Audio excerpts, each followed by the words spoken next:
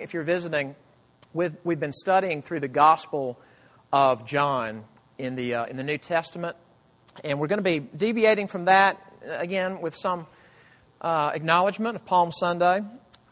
We're going to be looking at the first book of the New Testament, the Gospel of Matthew, and if you don't have a Bible, the text is there in the order of worship. Matthew 26, beginning in verse 36. Matthew 26, beginning in verse 36. And one thing that we've looked at more than once as we've been in this study in the Gospel of John is just remarkable how Jesus is simultaneously fully God and fully man. That's an old central truth in the Christian church. He's fully God, He's fully man at the same time. And in His humanity, He will draw from things He has learned as the one perfectly godly Israelite man. And when I say His Bible, what I mean by that is what we call the Old Testament. You'll see in His teaching that He'll use an image or a metaphor, and then if you look in the Old Testament, you'll realize there were some things that He thought up. And of course, He's God, He could think up whatever He wanted to. But in His humanity, He would draw from these images that you find all through the Old Testament. A couple of examples. In one place that we looked at in the Gospel of John, Jesus says repeatedly, "I am the Good Shepherd." And even if you're not that familiar with the Bible, you've probably heard that image before. The church is named Church of the Good Shepherd, things like that. Well, if you look in the Old Testament, in the Psalms and in the prophets, you realize that is an old metaphor that God loves to describe Himself as the shepherd of His people, that Israel is the sheep pen. Israel are all the sheep, and He's the shepherd. And He's drawing from that. Another one, Jesus loves to talk in terms of, "Come to me, and I'll take away your thirst." I mean, in the Gospel of John, several times water and the taking away of thirst, either with water or wine, comes up. And you look in the Old Testament, and quite a few times God uses that way of saying, look, you don't have what you need. You're thirsty, and you're going to all these other places to have your thirst quenched. Come to me, and I'll give you real food that'll satisfy your hunger, real drink that'll quench your thirst. And I want you to bear that in mind in this text. Again, we're not in John, but He's going to do that again in His prayer. This is the night before He is to be crucified. It is very shortly before He is to be arrested and taken into custody and betrayed. And I want you to listen for the metaphor. It's very brief. And here's the thing I want you to think about. When He draws from the Old Testament and uses this term, He is overwhelmed. And I want you to think about how amazing that is. And this could almost sound irreverent, but there have been men and women and even children who have gone to their deaths throughout history not as overwhelmed as He is here. And that should tell you something.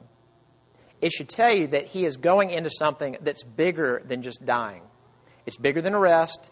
It's bigger than just physical crucifixion. And He uses this term to capture how bad it is. And here's the thing. If we don't see how terrifying this term is, then we actually won't see how that same term ends up being incredibly delightful. If we don't see how terrifying and awful this term is, we won't see how liberating and blissful the same term is for us if we believe. All right? Matthew 26, beginning in verse 36.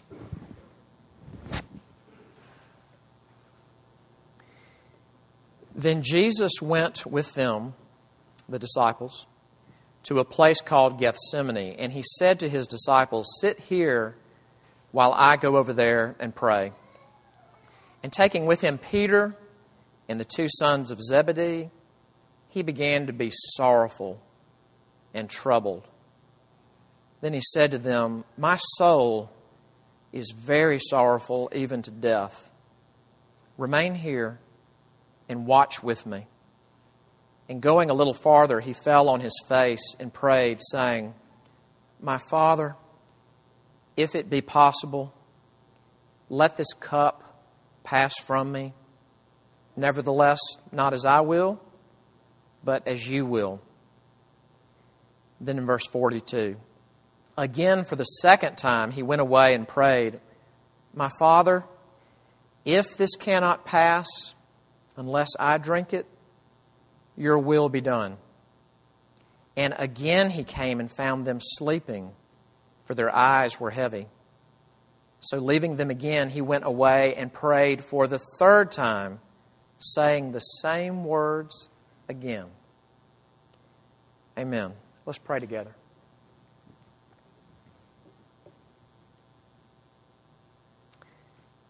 Our Father,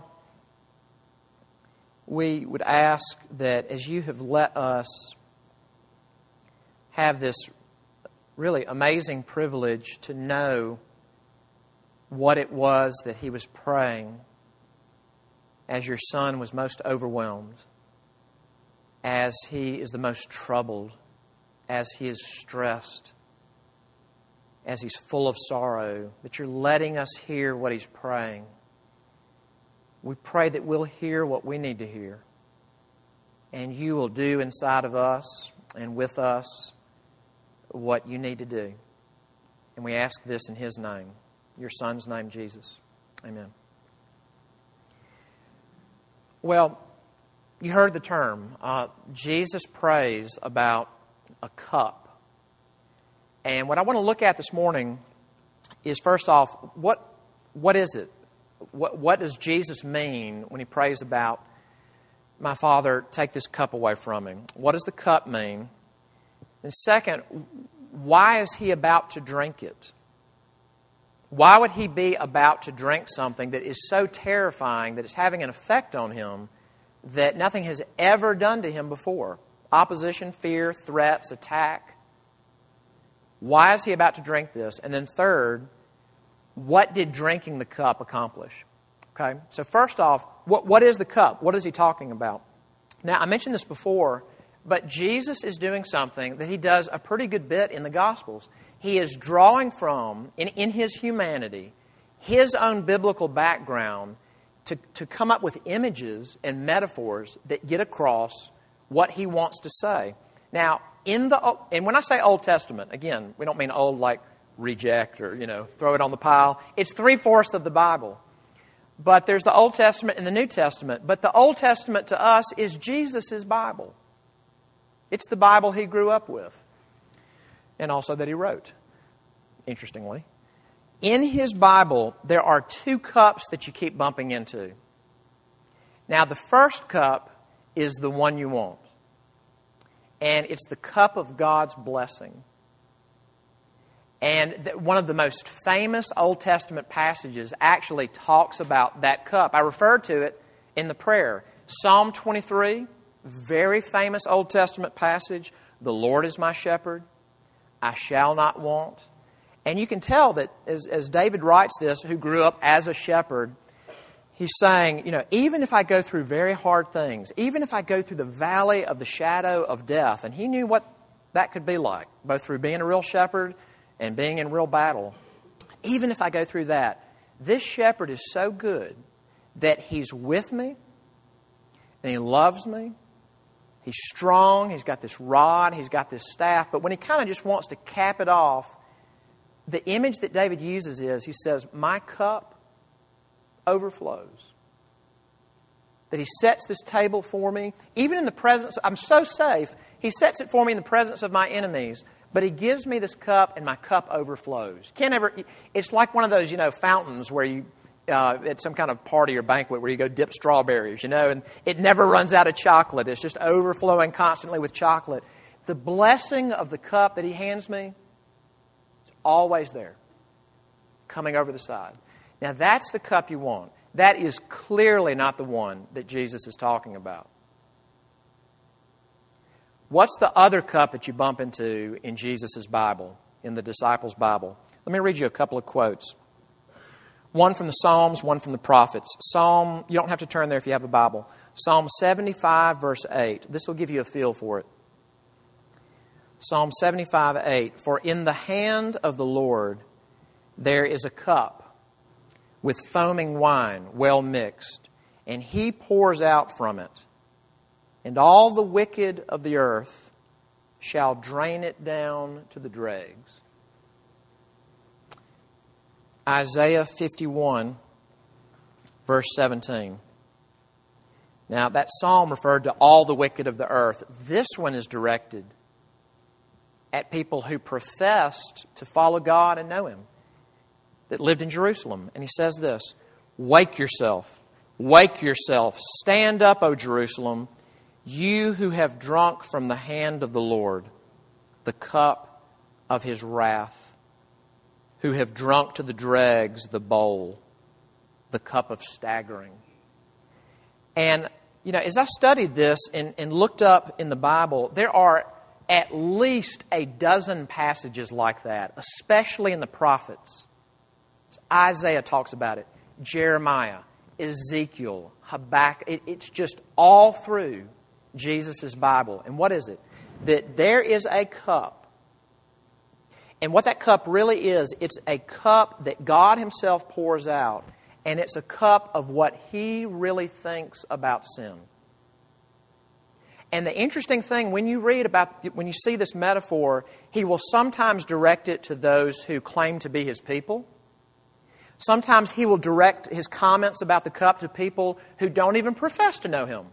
People from other nations. People who had no pretense of ever being Israelites.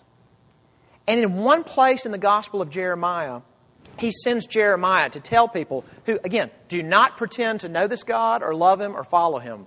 And He says to them, drink this cup. And He tells Jeremiah, if they say to you that we don't want the cup, you say to them, you must drink it. If I can put it this way, this second cup is the cup of what a God who is holy, holy, holy feels and thinks about sin. It is a felt sense of His opinion of how bad sin really is, whether it is the sin of religious people or irreligious, people who claim to know Him or don't. The cup that Jesus is talking about is drinking that cup. That cup. All right, now, that leads to the second question. Why in the world would He be drinking this? And one way that I would suggest to try to get at that is to think about a passage that we have looked at from the Gospel of John. This was back in the fall. If you weren't here, I'll try to kind of distill this. This famous passage in the Gospel of John, chapter 3, is where a religious leader comes to Jesus, and he comes at night. It's as if he doesn't want to be outed as possibly believing in this Jesus, maybe thinking that He really is the Messiah. So he comes at night, and he's talking to Jesus. And literally, in the same breath, Jesus acknowledges these different realities about what His Father is like, about what God is like. Now, I want you to hear this. Again, we're going to start off with one of the most famous passages in the Bible. This is probably more famous than the 23rd Psalm. But listen to what Jesus says. John 3:16. For God so loved the world that He gave His only Son, that whoever believes in Him should not perish. And what would perishing be? Yeah, that would be to drink that cup. And it takes forever to drink the bad cup. That they should not perish but have eternal life. And then here's the next verse. For God did not send His Son into the world to condemn the world, but in order that the world might be saved through Him. Whoever believes in Him is not condemned. Now, all that is great so far. And then what does Jesus say? The other part of verse 18. Whoever does not believe is condemned already, because he has not believed in the name of the only Son of God. Now, do you hear what Jesus just said? He did not say, and if people don't believe in me, if people don't believe in the Son of God, one of these days they're going to be condemned. What does he say? He says, whoever does not believe in the Son is already condemned. It's as if he's saying, it's not as if one day a cup of wrath is going to be poured for the person who ignores me. He says, it is already sitting there with the name on it. John 3, verse 36. Whoever believes in the Son has eternal life. Whoever does not obey the Son shall not see life, but the wrath of God remains on him.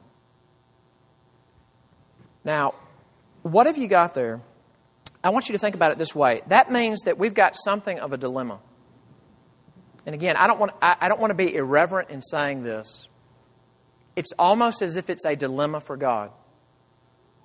Because, on the one hand, it is the nature of God. It is His very nature to be loving and compassionate, to abound in love, for it to overflow. That is His nature. But here's the rub. Another aspect of His nature is that He is just. I mean, what do judges do? Judges are not to massage law-breaking. Now, sometimes bad judges just about do that. But what do good judges do? Good judges uphold the standard of the law. And when it's broken, even if you've been a wonderful person, what happens? Punishment. And that is something that you get throughout the Bible, is that God, throughout the Bible, is kind. He's kind to people who could never deserve for Him to be kind to them. And He is over and over and over patient and faithful and loving. But you also get that He is so perfect that He has to punish sin. He has to be just. And what you've got there really is His glory, is that when He looks at a world that He made and He sees the attack that we are making on Him, the Heisman that we are giving to Him, the way that we do not care about each other, the way that we not only hate our enemies, but we hate just about anybody that gives us a hard time, and that is what is destroying us, and really in a way destroying the creation itself, and that brought the curse into the world. When He sees that, He is upset. And that has to land somewhere. So here's the dilemma. It is the nature of God to want to give you a cup of blessing. But it is the nature of God to pour a cup of what we really deserve. And because of His perfections, to uphold the fact that someone must drink that cup with our name on it. I worked at a summer camp a couple of summers in northeast Alabama, and it was a camp run by a Christian family. And one of the things, it was a boys' camp, one of the things that we would do at night is you would gather up your little camper flock at night and sit there maybe on somebody's bed with the flashlight, and there'd be a short devotional before they went to bed. And I remember one night, a friend of mine named Ronnie was doing a devotional with his little cabin. And what he did that night was he read, I don't know where he got it, but he thought to bring it to camp. It was a description by a medical doctor of the physical realities of what Jesus went through from His arrest to His crucifixion and death. And it was a lot of things you don't think about. Things like how weakened you are if you bleed from head wounds. If you get cut on the head, you just bleed profusely. What a crown of thorns pressed into your scalp would do. What it does to you to stay up all night. He was kept up all night. But the one that really stayed with me was to undergo a Roman thrashing. These 39 blows that would just literally tear out pieces of skin and body. And that it was after that they put the purple robe on Him and this came up in the reading before, but they stripped that back off him before the crucifixion, how that would just reopen everything. And he read this to these campers, and one of the campers became very upset. And he said, well, what did he do wrong? And before Ronnie, my friend, could answer, one of the other campers said, he didn't do anything wrong. And he was exactly right. That, from the mouths of infants, that boy was being hit with the unfairness of this. That is terrible. But it's worse than that. And I know I've mentioned this before, but I would mention it again. Something that was really upsetting to hear back several years ago when that movie, The Passion of Christ, came out, there were aspects of that motion picture that were very well done, that were very well thought out. But what was upsetting was to hear Christians say about the movie, I'm so glad that now we have something that we can watch ourselves or show to people and really capture what Jesus really went through. No, it didn't. No, it did not. Because whatever we saw, however realistic the physical sufferings were depicted, that is not the ultimate suffering. The ultimate suffering is for him to be up on the cross wearing only this crown of thorns and nothing else, exposed to the world and beat and bloodied, and to yell out, and when he yells this out, this was a way of talking about God that he had never done, that he yells out, my God, why have you forsaken me? Anytime Jesus in the Gospels is talking about God, what does he love to say? My Father, my Father. That's how he prays in the text we just read. But as he's up on this cross, he is screaming out, my God, why have you forsaken me? Why is he yelling that way? He is drinking the cup. For whom? For those who will take him at his word that he will drink the cup for them. That he has prayed, Father, this was the prayer that we looked at last week. That, Father, I'm about to return to you. I'm about to return to the glory I had with you before, but I want them to be there with me.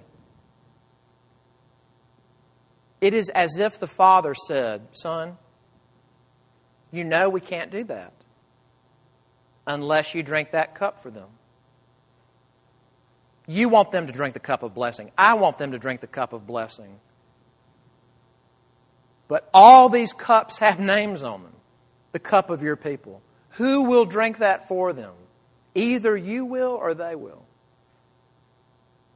And so he drinks it. And so he drinks it on the cross. And I just would mention this. Something that is just deep in the hearts of people like us is that maybe once in a while we'll do something really crummy or really mean or sinister, and we'll see the badness of it and we'll feel, that I was bad then. That was bad. I exploded or whatever.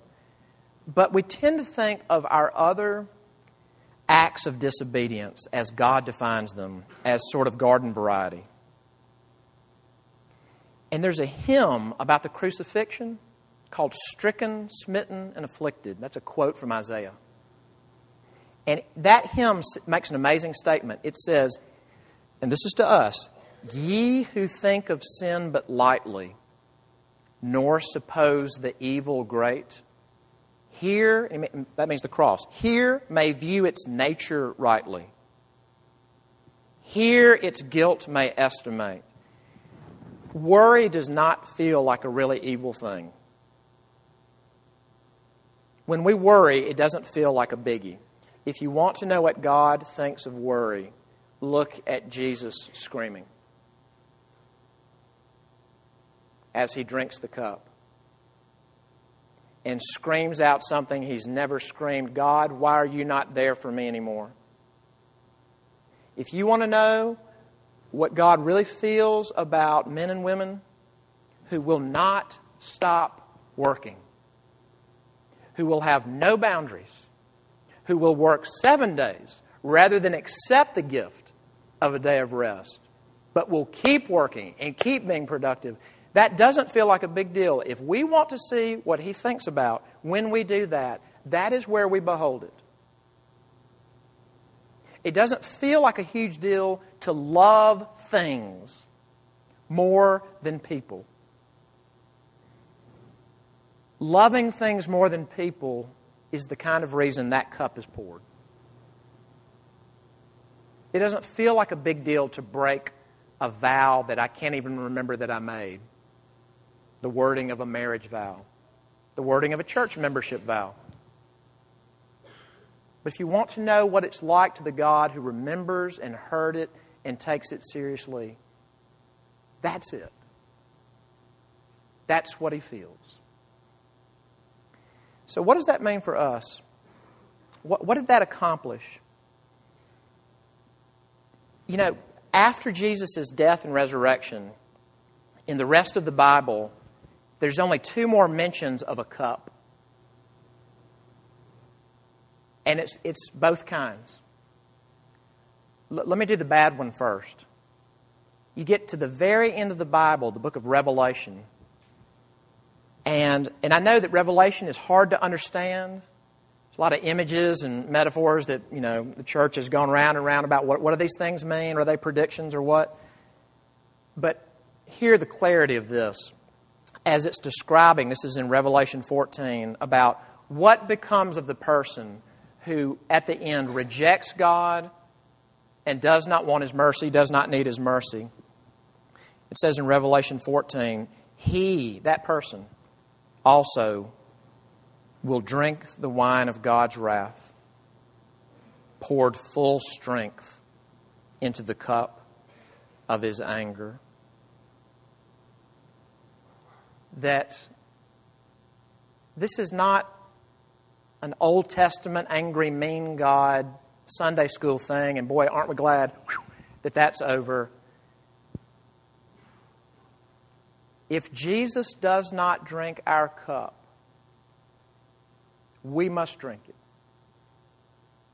That God, who is love, would extend that cup to us at the end and say, you must drink it. And when an eternal God pours a cup, it takes an eternity to drink it. That is the bad news. And if you're here this morning and you're not a Christian, or maybe you're trying to understand what you are, listen, believe me when I say that I know that one of the hardest pills to swallow, and culturally this gets harder and harder, I think, is the unique claim by Jesus that it's only through Him that you can be saved. And sometimes the way Christians respond to questions about that is just to quote a verse at it and say, well, because Jesus said, I'm the way, the truth, and the life, and no one comes to the Father but through me. So boom, that's what He said. And that is true, but it often leaves the questioner going, yeah, but why? Or there's a verse in Acts that says, there's no other name under heaven by which men may be saved except Jesus' name. There it says it. Okay, but why? And I want to say this to you. This is the why. It is because the Bible is true that whether it's you or a friend or a relative who doesn't believe in Jesus, maybe very clearly rejects Jesus, can still be an amazing, endearing, fascinating, just multifaceted person that you love deeply. And because we love people, we look at that person and want to say, you know what? I just think, believe what you need to believe, and it'll pan out in the end. But this is why that is hollow.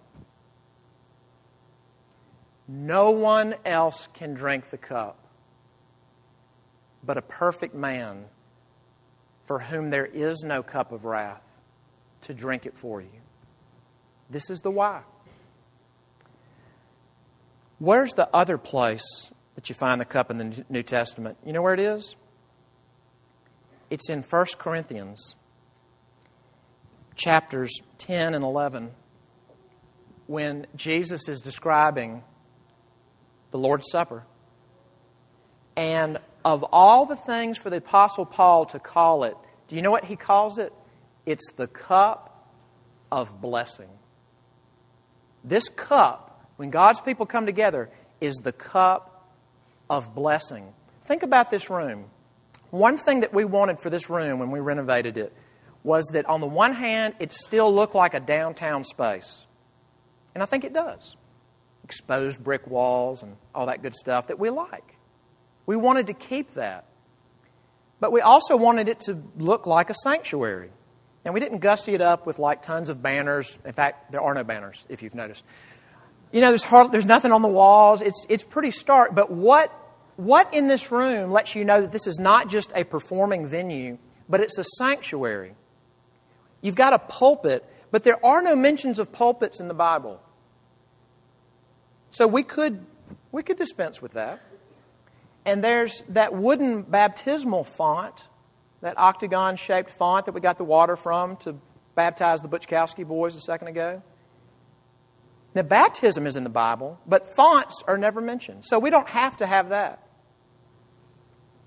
But the only furniture or physical objects that are mentioned in the New Testament that are there when God's people come together, the only ones, it's not pulpit, it's not font, it's not a stage, not even coats, table, cup. That in a way, this is the main Christian symbol in this room by Jesus' own choice. And when you partake of this, if you believe in Jesus Christ, and you come and you take this bread and you take this cup, do you know what Jesus is giving us? He's letting us, we're tangible beings. He's letting us touch not an abstract cup, but a real cup. That's why I love it when people kind of nestle it when they take it. Is to take it as a physical person with a soul and taste that you don't ever have to drink that cup of wrath. That He drank that for you. And I can say, without interviewing every person in this room, that every Christian in this room, including the guy in the blazer talking to you right now, falls back into thinking, when we go through hard things in our life, what is God punishing me for? And we have got to stop doing that. Punishment is justice. All the justice is done. When Jesus says at the end it's finished, don't just think of that as end of the crucifixion, end of the cup. I just finished it down to the dregs for my people. There are no more drops of His wrath. He might take me through hard things. He might discipline me as a father in love. He does not punish me anymore. And I'll never have to drink that cup, ever. Let me just leave you with this. A Christian minister and writer named Martin Lloyd-Jones. He was a Welsh minister. He started out training as a doctor in the UK. Would have probably been very successful. Might have been Winston Churchill's physician in the track that he was on. And he was called into the pastorate and remained one until his death. He died in the early 80s. And he was interviewed by Christianity Today. That's a major Christian magazine. A major Christian magazine. And but he was interviewed right before he died. And at the end of this interview, the interviewer asked him this question: do you have any just parting pieces of advice or any exhortation that you would give to our readers? And this may have been the last thing he said in print. You know what he said? 2 things. Flee from the wrath to come. And I would say to you, on the authority of God's Word, that might sound terribly old-fashioned, but that is reality. That is wise. flee from the wrath to come. But the second thing he said was, and believe on the Lord Jesus Christ, and you will be saved. All of us deserve the bad cup. Whether you are remembering that He did this for you for the 1,000th time, or whether you've never believed it and you're about to. Believe in the one who drunk the cup of wrath on His people's behalf, that they might have the cup of blessing. It takes forever to drink that cup too. Let's pray.